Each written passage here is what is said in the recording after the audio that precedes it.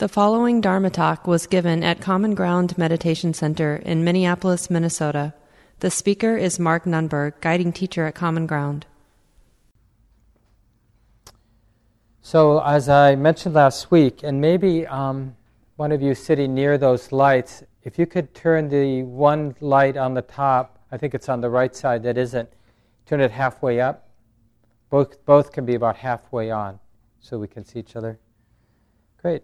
What's always nice to do after we sit each night of our class is take some time and let people ask some questions, both from what you've learned just in the sit tonight, what got in the way, because it's all about continuity of present moment awareness, a mind that is alert and relaxed. And maybe you caught there's some handouts in the lobby, and I have a few up here too.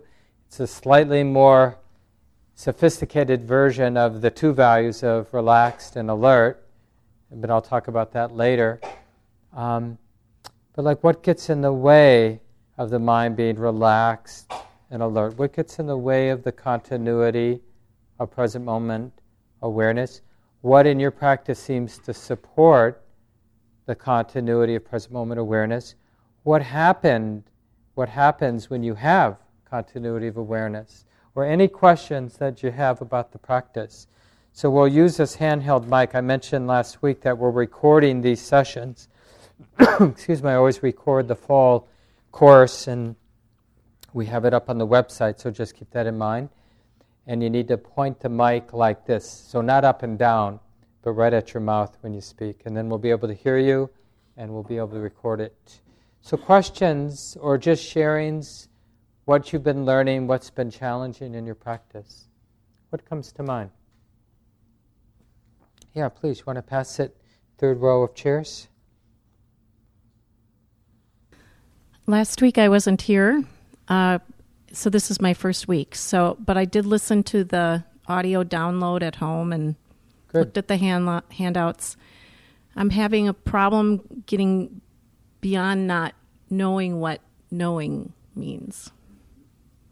Yeah. So that gets stuck for me when I'm... Yeah, and it's okay, because it's sort of an interesting thing, knowing. Like, I clap my hands, and did you notice, watch your mind. Does your mind need to do something to connect, to know the sound of that clap, or the sound of my voice? Or does your mind need to do something to know the visual experience, for those with your eyes open now? As soon as I say your visual experience, you see, the knowing is already there, the knowing of the visual experience. So knowing is a natural capacity of the mind.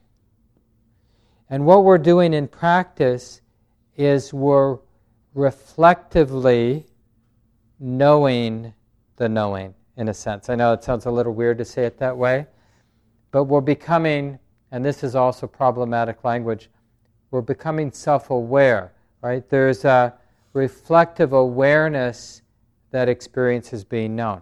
Because you can drive home, or you can do all kinds of activities during the day, and in a very real sense, the mind is conscious, right? Conscious enough to know how to sew or walk or drive or talk, but not necessarily mindfully aware, not necessarily reflectively aware that this is being known.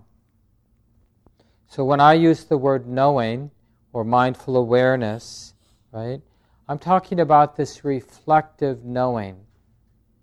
So there's the natural sensitivity. The mind is naturally sensitive to these 6 things. The 5 physical senses, and the mind is also sensitive to thought or other mental activity, right?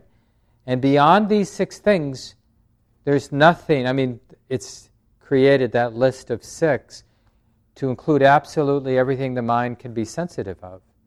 Every moment of our experience has been a sensitivity to these 6 things.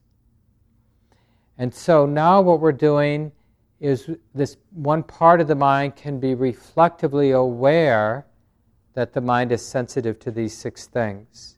And that's this continuity of present moment awareness. It's really a reflective awareness. Another image that's used quite a bit in the tradition, none of them are perfect, but this image or simile is useful, I think, is that of a mirror. So you can imagine a perfect mirror. And what we're doing is the mind has this talent to have this mirror-like or reflective awareness, right? So we're strengthening that tendency, we're strengthening the mind's capacity to remember that capacity, to recognize that mirror, which is just reflecting what's being known. Every moment, it's just reflecting, this is being known, this is being known, this is being known, right? So it's really that reflective knowing. What's the mind doing? What's the mind knowing? What's the mind knowing now? Right? Because you can even drop that question in the mind from time to time. What's the mind knowing? Especially during daily life practice. So maybe not as much in your formal sitting time, but just during the day to strengthen, to cultivate more mindful awareness. Just ask, what's the mind knowing? What's the mind doing? What's being known? This is being known. Sadness is being known.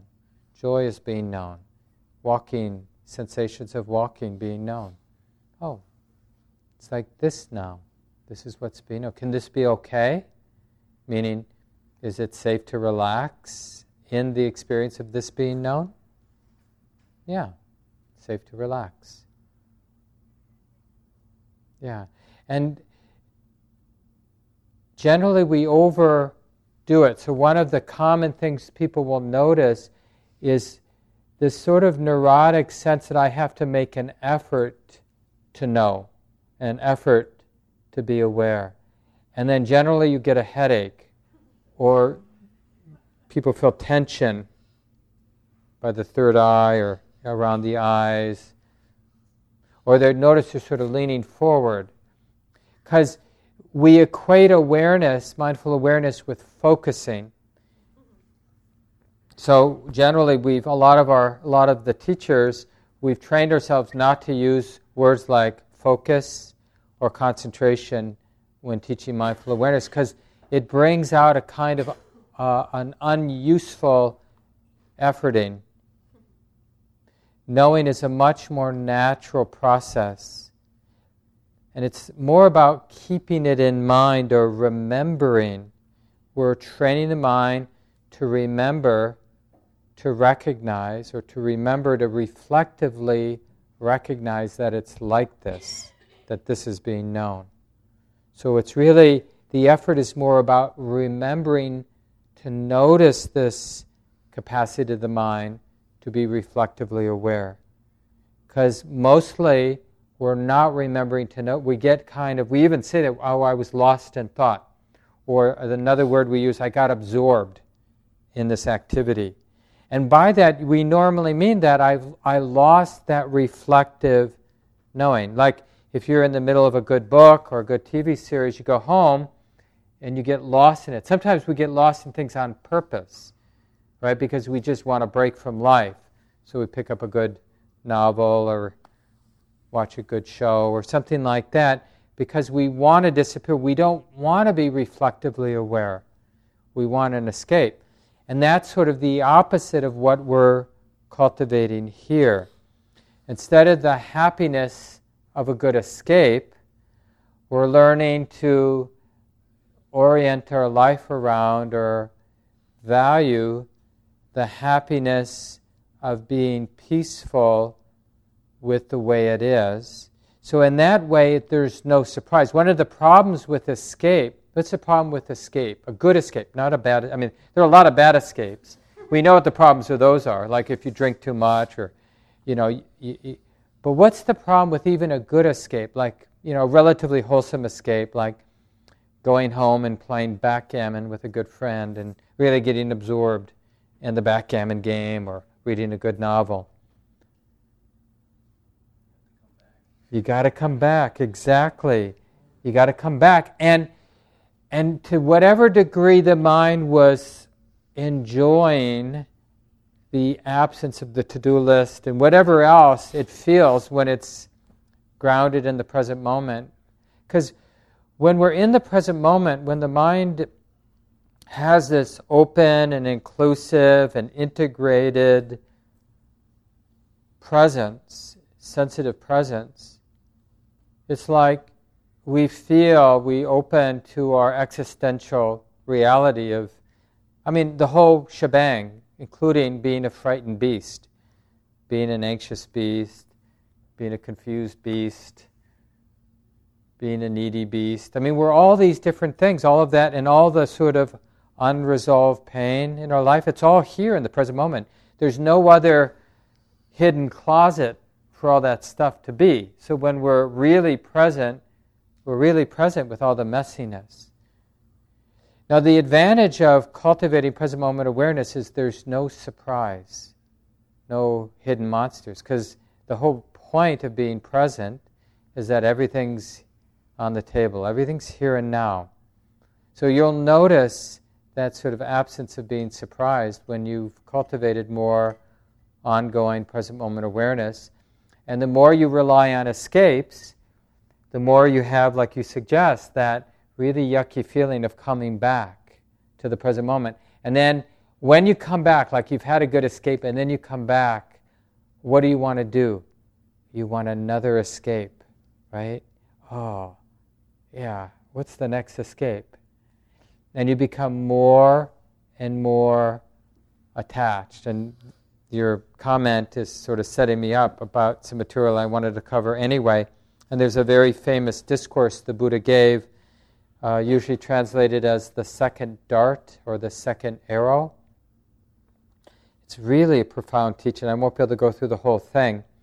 But the basic point the Buddha is making in this talk is that the definition of an ordinary human being, a human being that suffers a lot, is that when an ordinary difficult experience arises for that person, the habit is to relate to the ordinary difficult experience by getting upset, and in that way you're kind of shooting yourself with a second dart or a second arrow, right?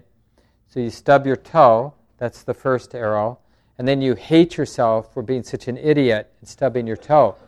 That kind of emotional reaction is the second arrow, right? Totally unnecessary. We're probably not going to live without bumping our head or stubbing our toe or just the normal emotional, physical insults that will come our way. It's just as part of the territory of being a human being, these difficult things that show up for us. But our reaction is optional. Getting tight, like some of us will lose a job, or some of us will have a breakup, or some of us will get sick. All of us will get sick. All of us will die. We'll all have some of these things. But how the mind relates, that's in play. So a more subtle part of this particular discourse talk that the Buddha gave way back when is he said, because there are these ordinary difficult experiences, both emotional and physical experiences, that's just part of the territory of being a human being. And because generally unskilled humans, that's us, people who aren't perfectly trained, we get averse, we're afraid and averse, and even hate the difficult experiences that come our way, right? That seems fair to say. So, not liking difficult experience makes us more dependent on pleasant experience. You have a bad day, isn't it true? When you come home after a difficult day with a lot of unpleasantness, you want pleasant stuff. I'm going to go get some chocolate. I'm going to find something stupid to watch on the internet, some cat video or something to distract me or something like that. So we become more desperate for sense pleasures because of the ordinary difficult experience. And so that sort of sets up, right, a kind of denial and running from the ordinary difficult experience, more desperation for the pleasant. The more we're desperate for pleasant, the stress of needing the mind being dependent on a good distraction kind of ruins it, doesn't it? It's like totally wonderful if you have one of those magical things where you meet just the right person, you get along, you fall in love, and you live happily ever after. But it's totally painful to desperately need that wonderful, perfect person in your life, right? Or to desperately need to get rid of the person you thought was wonderful because it turns out that they weren't so wonderful, or they don't, it's not working anymore for whatever reason. So it just sets up more suffering, like becoming more dependent on pleasant experience to manage the reality of unpleasant experience. It's just one setup on top of another. The first setup is thinking that running from unpleasant experience is a way to minimize unpleasant experience, where when we observe in this balanced way with awareness, we see, no, it's just is adding more stress. And it makes the mind more dependent on pleasant experience, which is stressful, and makes the mind less aware of neutral experience, because neutral experience, which is a big chunk of our reality, things that are just sort of neutral, neither pleasant or unpleasant, because we're obsessed, not wanting to feel the unpleasant, have become more dependent on the pleasant, we become oblivious to the neutral, which means our mind gets trained to be unaware of a big portion of our lived experience. And then what does that do? Life starts to feel really flat and depressing because we've used the strategy of being unaware of this big chunk we call neutral, experience that doesn't stand out as being unpleasant or pleasant. And it's not like we've ever that anyone ever makes a conscious choice, you know what, I think I'll decide not to be aware of neutral experience. But we are. You're walking down the street, and unless someone points it out, we don't notice sunshine. I mean, that's not even neutral. It's actually, for most people, kind of pleasant to feel the warmth of the sun. But it's an unusual experience. Or just to feel the physicality of the body walking. It's one of the reasons why in Buddhism we do a lot of training with neutral experience, like breathing in, aware of the whole body, breathing out, aware of the whole body. We have to reform the mind, because the habit is to be afraid of the unpleasant, to be desperately dependent on the pleasant, and to be oblivious to the neutral. These habits are more deeply ingrained in our minds than any other habits, really around feeling tone. And as the weeks go by, I'll give you more and more encouragement to tune in to the feeling tone, like I did in tonight's guided meditation, that when you notice that the mind is consistently distracted, obsessing in some way, caught up in thought in a repeated way, then that's a good time to ask yourself, what's the feeling here? Is there a feeling that's being felt here, or could be felt here? Oh yeah, it's yucky, it's unpleasant. Well, is it safe to be aware? So now then the feeling, and it might be pleasant, then the feeling becomes the primary meditation object, right? So you still may be aware of the breath coming in, you still may be aware of the whole body, you still may be aware of the distraction in the mind, the thinking mind. But what you're training to bring into the forefront of attention is the feeling tone. Oh, unpleasantness is like this, or pleasantness is like this. It's just pleasantness, unpleasantness, whatever, being known. And to really have insight, like what is the experience of pleasantness being known, or unpleasantness being known, or neutrality being known? We're not often curious about the feeling tone. So if you're doing something exciting tonight, like you do get chocolate, or there's something fun you get to do, or you see your dog, or whatever it is, see if you can start getting interested in the pleasantness of it. You'll feel some resistance. It almost will feel like inappropriate for the mind, the attention, the awareness to be intimate with the feeling. but it will be very liberating to train your mind to be curious, interested in feeling tone. So that's a very long answer to your comment. But I wanted to get some of that content in anyway. Yeah, please, you want to pass the mic over here? Thanks, Scott, for helping. Scott's one of our leaders here. Just happens to be here tonight. I feel like, at least for me, as a total beginner, just trying to be aware of these things is, I feel like sometimes there's even a third dart for me of stubbing my toe. Not liking it. Yeah, not liking it. And then the third dart of like judging myself for having the emotional response or getting into that headspace. I'm wondering if you have any response to that. So in Buddhism, you might have heard the word samsara. I mean, a lot of these Buddhist words have become the names for perfumes these days. I don't know if you noticed that. Samsara and craving, and nibbana. Who knows what else has been used. But anyway, I noticed recently that samsara is a name of perfume. But what it means is cycles of suffering, right? The cycles of suffering. And this is exactly what you were pointing to, because, there's something painful arises, and the mind resists the pain. That's also painful. And then the mind judges itself for resisting the pain, because it's the same movement. There's the initial pain, and then there's the resistance. But the resistance is painful, and then there's resistance of the resistance, and that's painful. So that the second arrow keeps, like you're suggesting, keeps repeating. And that's the cycles of suffering. And then for a human being that's doing that, we get really desperate for some relief.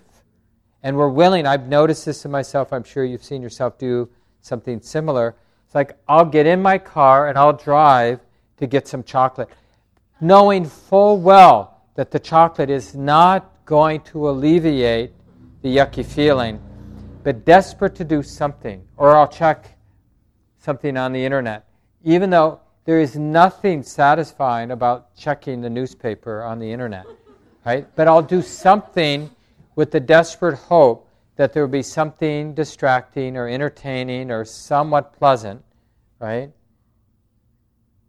And with awareness now, we start to see this. And initially, it can be really disconcerting because it's like, oh, I'm not sure I want to see this. But there's no way out without seeing it. And the basic way out is related to what I was saying a moment earlier, which is realizing that it's okay to feel the feeling. It is actually safe to feel what's being felt. For one thing, it's already a feeling being felt. Being unaware that you're feeling something doesn't mean you're not feeling it. It means it's kind of like, you're thinking something you shouldn't be thinking, and then you go, la la la la la la la la la, like trying to distract yourself from being who you are in that moment. It's crazy making. So it's so much more simple to be willing to just feel what's being felt. It's so peaceful. Even if the feeling is really yucky, really disturbing, or really exciting and beautiful. Surprisingly, this is like a heads up for where we're going in the weeks ahead. Joy is much harder to be intimate with than pain, right? We kind of develop some skill in meditation practice by learning to be intimate, present, stable with the unpleasant mental and physical experiences. But you'll find, most people at least, find it more challenging to be aware in a present moment way with joy and rapture and bliss and peace, right? Because those enlivening, energizing, wholesome qualities of mind, it triggers a very deep habit of, well, I feel pretty good about my life, I want to do, right? We become a doer. We want to plan, we want to fix, because now we feel good. And it's hard just to let that good, pleasant energy move without neurotically thinking we need to do anything more than just be intimate with it. It's not that it's wrong to do things, of course, but we want to learn to be with feeling without neurotically having to do something. We want to be able to be with unpleasantness without having to get rid of it. And we want to be able to be with pleasantness without needing to hold on to it. And we want to be intimate with neutrality without needing to ignore it. Right? So counter the habit. The habit with unpleasant is to want to push it away, so we bring it in. The habit with pleasant is to hold on, so we practice just letting it be, letting go. Yeah, if it's around, but I'm not holding to it. Right? And the habit with neutral is to be oblivious to it, so we practice being interested in it. And there's a lot of freedom. And ultimately, we don't have to do the opposite, but because of the strength of the habit, as a training, we get interested in the unpleasant, right? Like, instead of pushing it away, we invite it in. Yes, you too. Like a painful memory arises, yes, you too belong. Knee pain arises, yes, you too. A disturbing sound, you're in a peaceful place, and then somebody starts to hurley up next door. Yes, you too. Yes, you too. Cat scratches on the door, wanting to get into your bedroom or wherever you're meditating. Scratchings be known. Unpleasantness is like this. Yes, this belongs.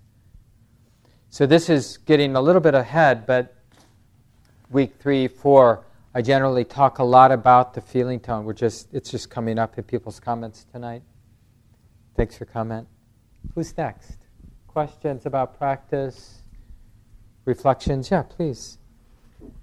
So this, I guess, is a technique question. Sure. So how deep to get into sense making in a way. So my mind automatically, like, you'll hear the noise.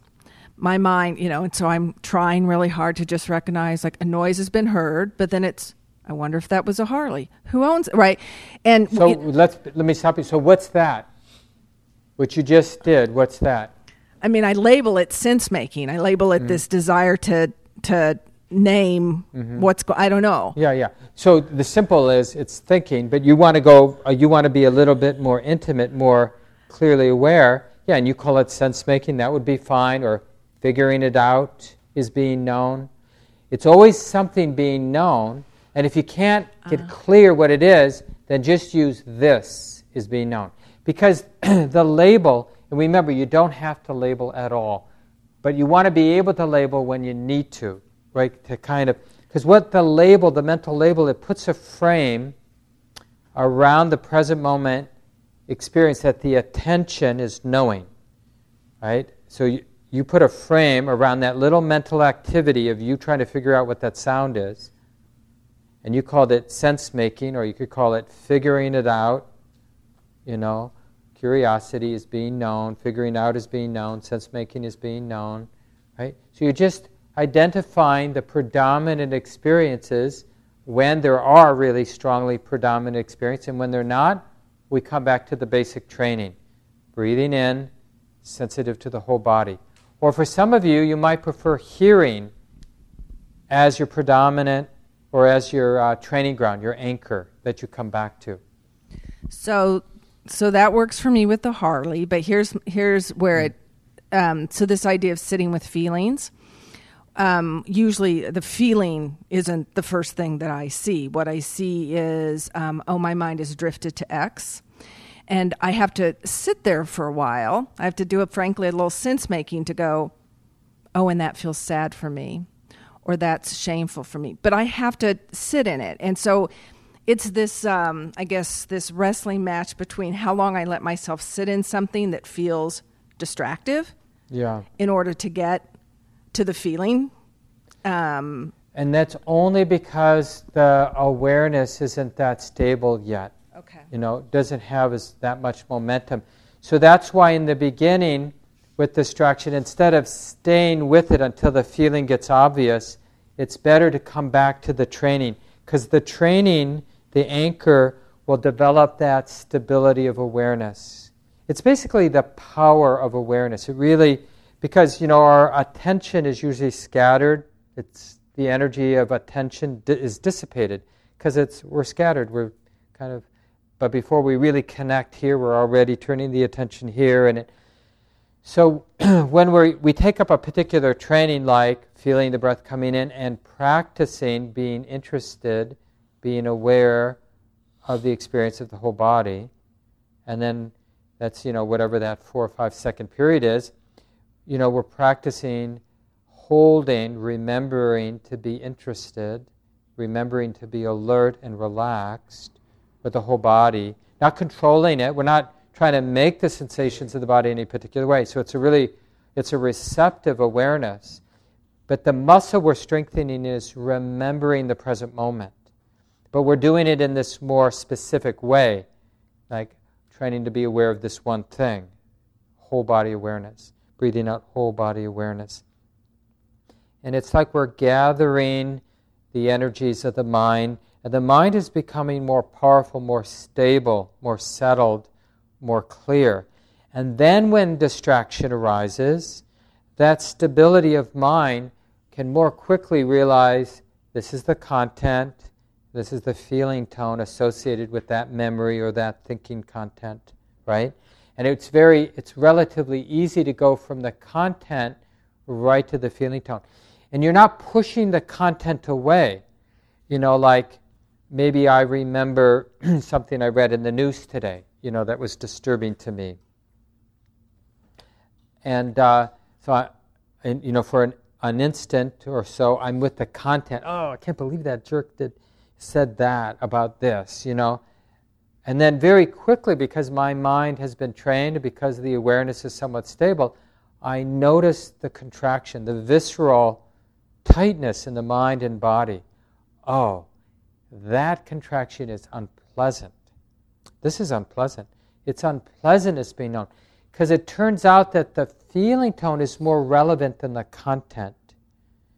Whatever the memory is, whatever the thought is about the past or future, what's relevant is whether it's pleasant, unpleasant, or neutral. Because it's the feeling tone that drives so much activity. Yeah, thanks for bringing that up. Maybe time for 1 or 2 more. What else from your home practice or practice tonight that you've been learning or want to bring up for the group? Well, it's pretty interesting that you've been talking about this tonight because I've just had a 2-year-long cancer battle, and I'm dealing with tinnitus and hyperacusis from the chemotherapy. And so there's this constant ring in my ears. But it's interesting because I can still find sort of a place in the quiet, but it's constant. So, sorry, I'm getting emotional about it, but I'm wondering if there's some way to sort of refocus that constant ring, or if there's somewhere else I should base the sort of distraction. Yeah. Well, you don't need to pathologize the ring, right? And interestingly, for some people, this is their primary object, right? And because it's just a sound, right? It's a little bit like the blower.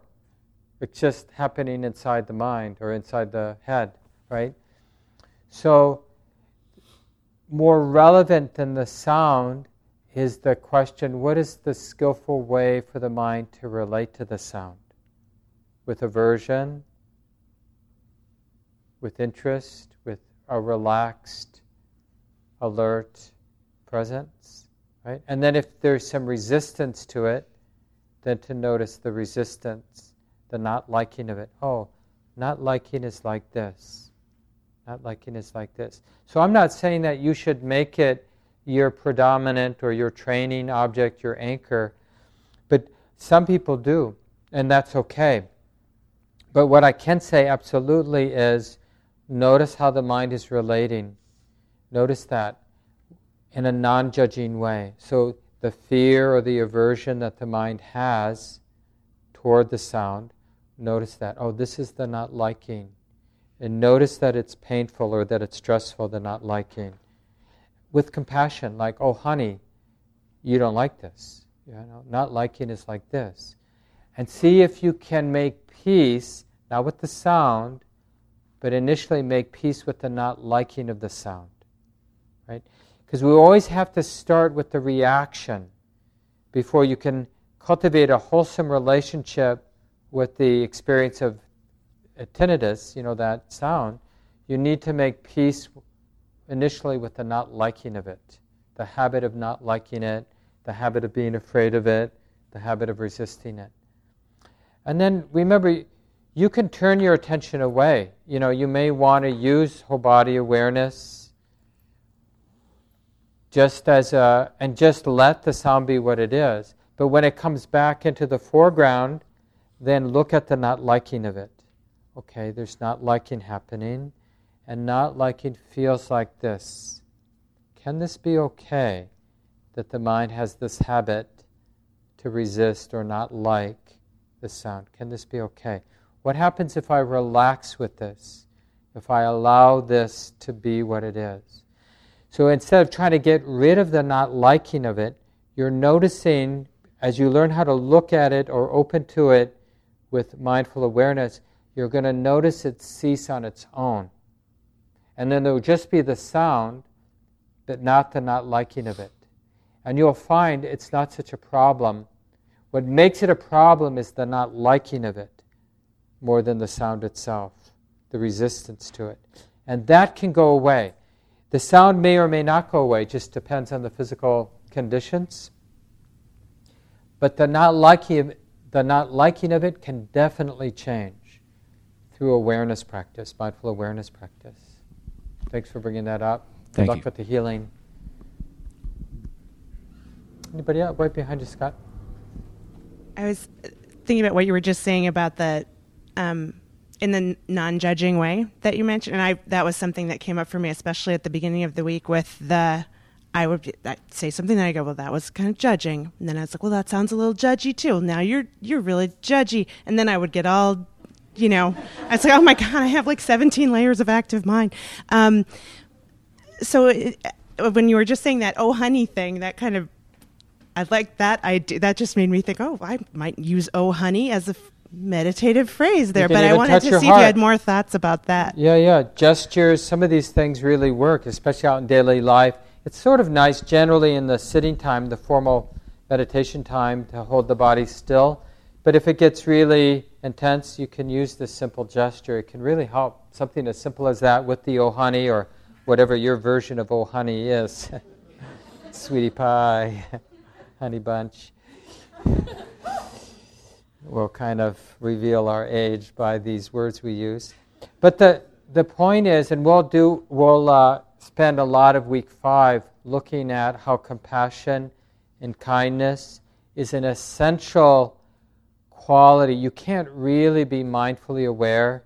You can't be intimate or present with things as they are without this quality of kindness and compassion.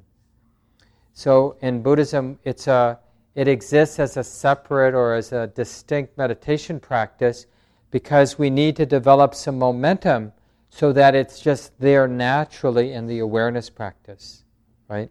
So we'll talk about that.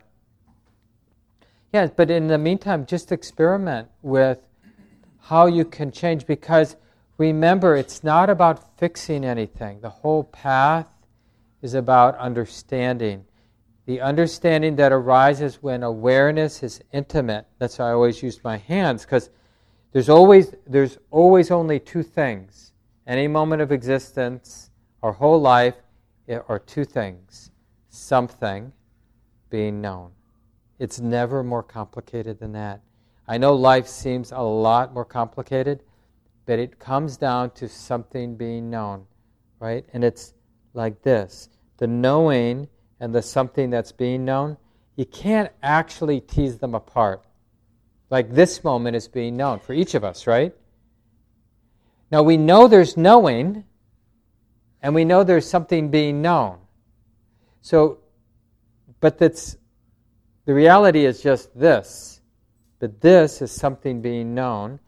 And in a way, just to be provocative, it's an act of love, right? That connection, that willingness to be undefended, like to awaken to this is something being known, is to be vulnerable. Like we're vulnerable to the way it is right now. Like how it feels, what's being seen, what's arising in terms of these 6 sense gates: sight, sound, smell, taste, touch, and mental activity being known. Right? It's a real, exposure. Life is exposure. Do you remember, it's been made the round so many times, when I was a kid growing up, Helen Keller was a big deal. Some of you maybe didn't hear about Helen Keller. Ann Sullivan is a school just not too far away from here, Minneapolis Public School, named after Helen Keller's teacher. But anyway, she was a girl who, as 3 or 4, got a terrible fever and then lost her sight and her hearing. And because she was so young, for many years she didn't speak. I don't know if she was already speaking when she had the fever or not, but in any case, until she met her teacher, she didn't really learn how to speak. And first, through signing, and then eventually learned to talk. And she has this great quote. I think there are a couple versions of it, but it's basically, life is a daring adventure or it's nothing. Right? And so this exposure we learn, not initially to tolerate and then really learn to thrive, is just understanding how much exposure there is in being aware, cultivating present moment awareness. Because the thing about the present moment, this contact, this connecting with the present moment, it's not like we're ever done with it. Oh, okay, I'm here in the present moment. I got back. Because it's always changing, right? The past, the present moment is disappearing into the past. Where is today? It's completely gone. Not only is today, like this afternoon, gone, but 7:30 when the class began is just completely gone. It doesn't exist anywhere. This moment is there it's gone. It's like, and not only that, the future which we imagine is like out there waiting for us, it isn't out there anywhere. There is no future like out there. 9 o'clock isn't out there somewhere waiting for us, like we're driving to 9 o'clock, It's already there, we just haven't gotten there yet. 9 o'clock literally does not exist anywhere, nor does the moment previous exist anywhere. So this exposure, this present moment, we don't realize how ephemeral, how astounding it is, right? Until we start to practice. And we come so alive, the more it seems so boring. There's like nothing more boring like breathing in, feeling the whole body, breathing out. Hearing's being known, anger's being known, not liking this is being known, thinking this is stupid is being known, never going to do this again is being known. It feels like insufferable until the knowing, right? Until wisdom understands, begins to have a glimpse of what's really going on, how insubstantial, how alive, how astounding the present moment is. It's really something that has to be experienced. Now that's just a little encouragement, but trying hard won't get you there. What gets us there is being relaxed and alert. And then I mentioned, you can pick one up on your way out, on the table in the entranceway, and then there's a stack up here too. And I can make more copies if they're not enough. But this is just a slightly longer version. Some teachers really use this. Some of you know Tara Brach, very well-known teacher. And who knows who first came up with this acronym, RAIN, R-A-I-N.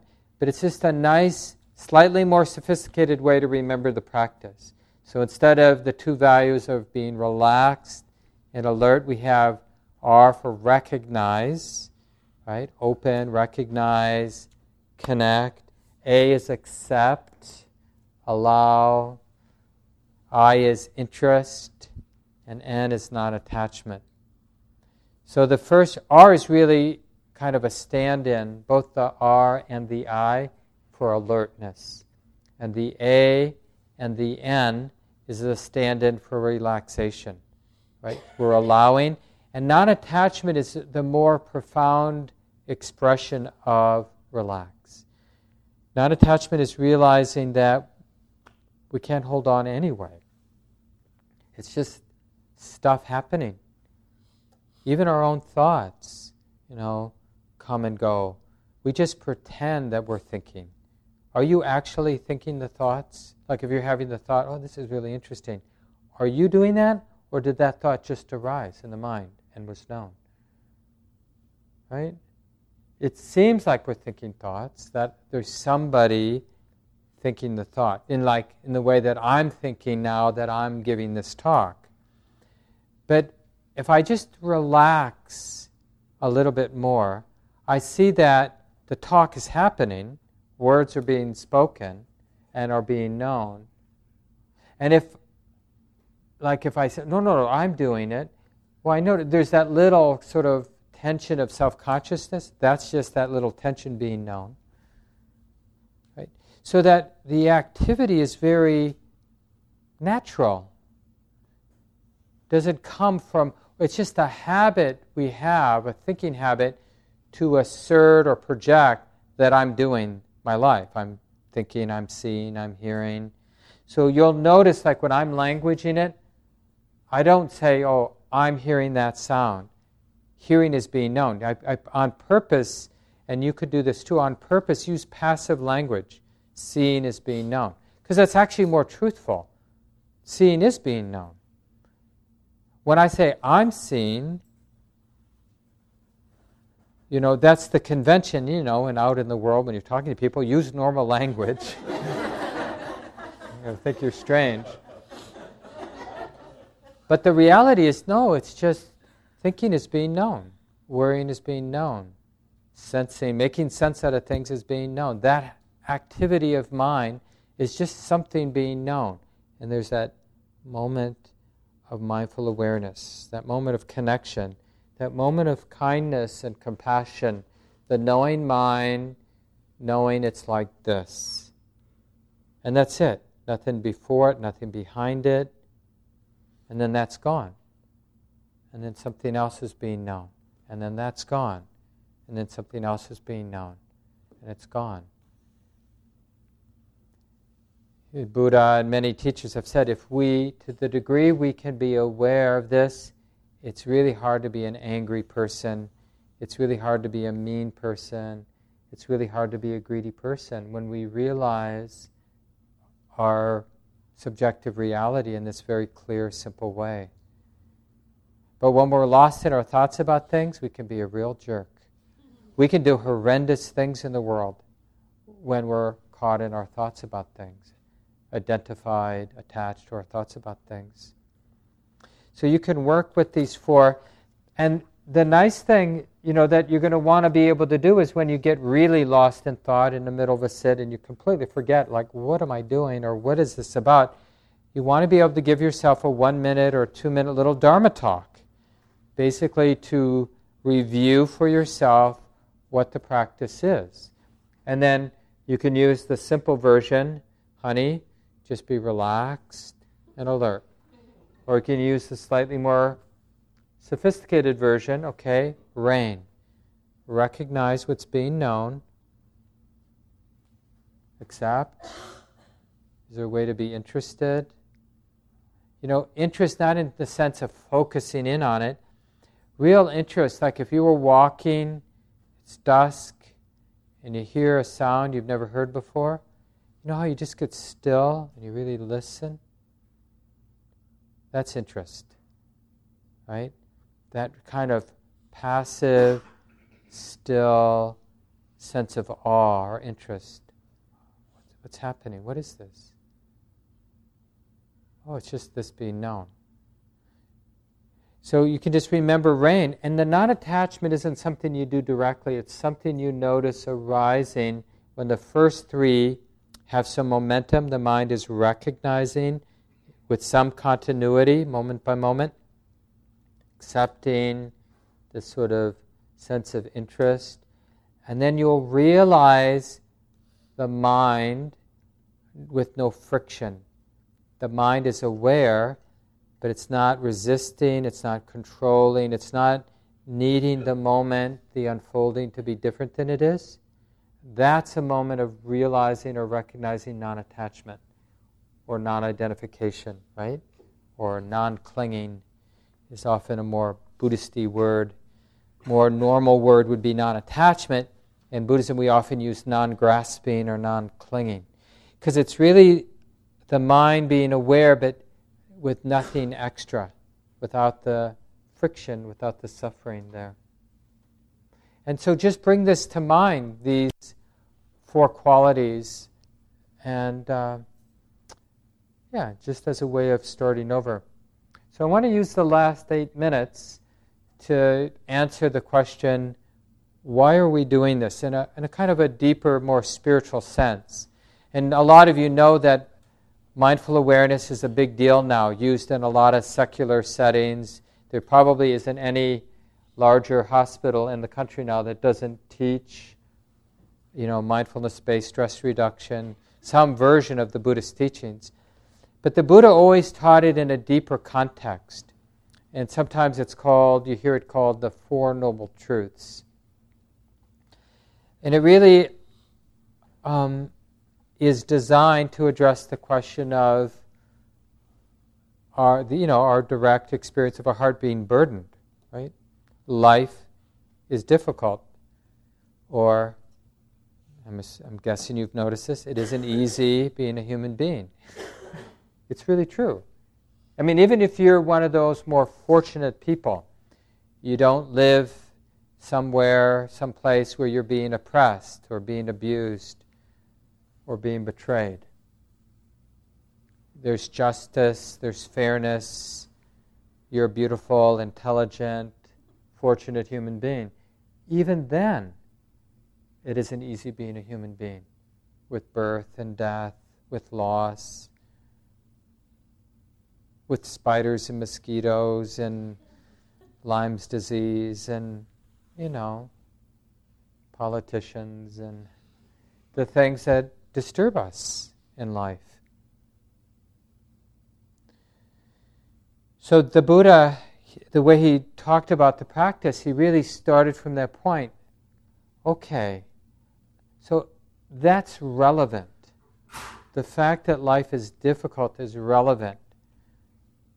Because that's, in a way, the point of life is to address the fact of dissatisfaction, to address what do we do with insecurity, what do we do with uncertainty, the unpleasantness of uncertainty, of insecurity, of vulnerability. What do we do? What's the skillful thing to do? Well, order Netflix, HBO, Acorn TV, and renovate your kitchen, plan a vacation, and get really angry at people who are in your way. And then you don't notice that life is difficult, right? Because you're too busy doing all the other things you do. I mean, that's basically our approach. That's the whole point of consumerism, which our culture is so dependent on, is we fill the space of our life to manage this underlying, very ordinary truth of unsatisfactoriness, insecurity, uncertainty. That's just part of existence. It's not like somebody made a mistake, or it's that way because we're bad or we're stupid. It's just the way that it is.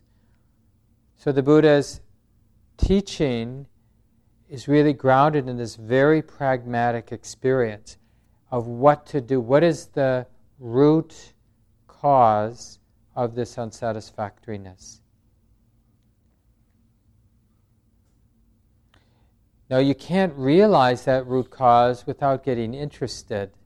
So even though we're like breathing in, aware of the whole body, we're just developing the continuity of awareness, the power of awareness, the stability of awareness enough so we can actually learn how to be mindfully aware of this more subtle existential truth that life is unsatisfactory.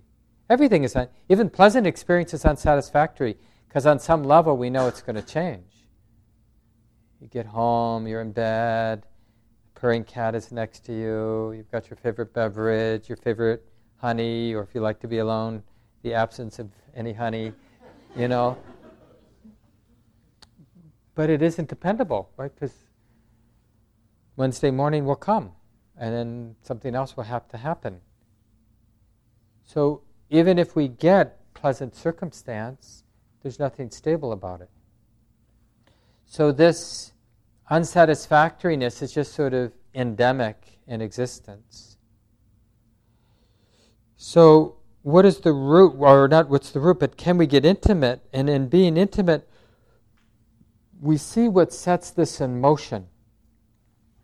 And it really has to do with this attachment that I mentioned, or this clinging. And basically we're expecting life to serve the ego. This is a conclusion we've drawn that we've never questioned. Isn't it true that on some level we think life, the fact that I have this life, I have these circumstances, doesn't it seem like the point of the circumstances of my life is to make me happy? And the entire purpose of me is to figure out how to make my circumstances make me happy. But when we think about that, it's really crazy. Like, why should we suppose that reality is here to make me happy? You see, it's like, isn't that sort of a arrogant assumption? That whatever this is, this great mystery we call my life, or reality, or whatever you call it, it's an unquestioned assumption that the point of life is to make me happy, like to give me what I want. Give the sense of me, my ego, or whatever you consider this sense of me, what it wants. And then I'll be happy. And then when it doesn't, we feel screwed or betrayed, or like I did something wrong, or somebody did something wrong, or God did something wrong, because life isn't making me happy. So either we beat ourselves up and try harder to figure out how to make life make us happy, or if we're practicing mindful awareness, then we get really interested in that. And we start to see that idea about life or sense experience is here to make me happy is actually the cause of being unhappy. The misinterpretation of life itself, that wrong conclusion. Like, I mean, this is just simplistic because it's 9 o'clock, we have to end, but I'll just leave you with this statement, just to kind of chew on and play with as you cultivate your present moment awareness. Maybe being intimate with life isn't about me getting what I need to be happy, but maybe opening, being intimate, being present is learning how to be generous, how to give, how to love, right? So more about showing up in a loving, generous way than about getting. Right? So just explore that. Now, we could never figure this out. We're never going to figure this out unless we're willing to play in that continuity of present moment awareness. Because that's when we'll see the activity of trying to use life to make me happy. And that's where you might see what the Buddha saw, which is, that's actually the cause for suffering. Trying to get happiness from sense experience, the Buddha suggests, is the cause of unhappiness. And giving ourselves to the present moment, showing up, engaging with love, generosity, not needing to get something, not needing to be dependent on getting something, is freedom, is happiness, is beautiful. But it's not enough to hear it, I'm sure you realize. You got to check it out. More than any other phrase, that was the Buddhist phrase. Ehi pasiko is how it is in the Pali language, a language spoken around the time of the Buddha. Come and check it out. Come and see. You heard it? Now check it out.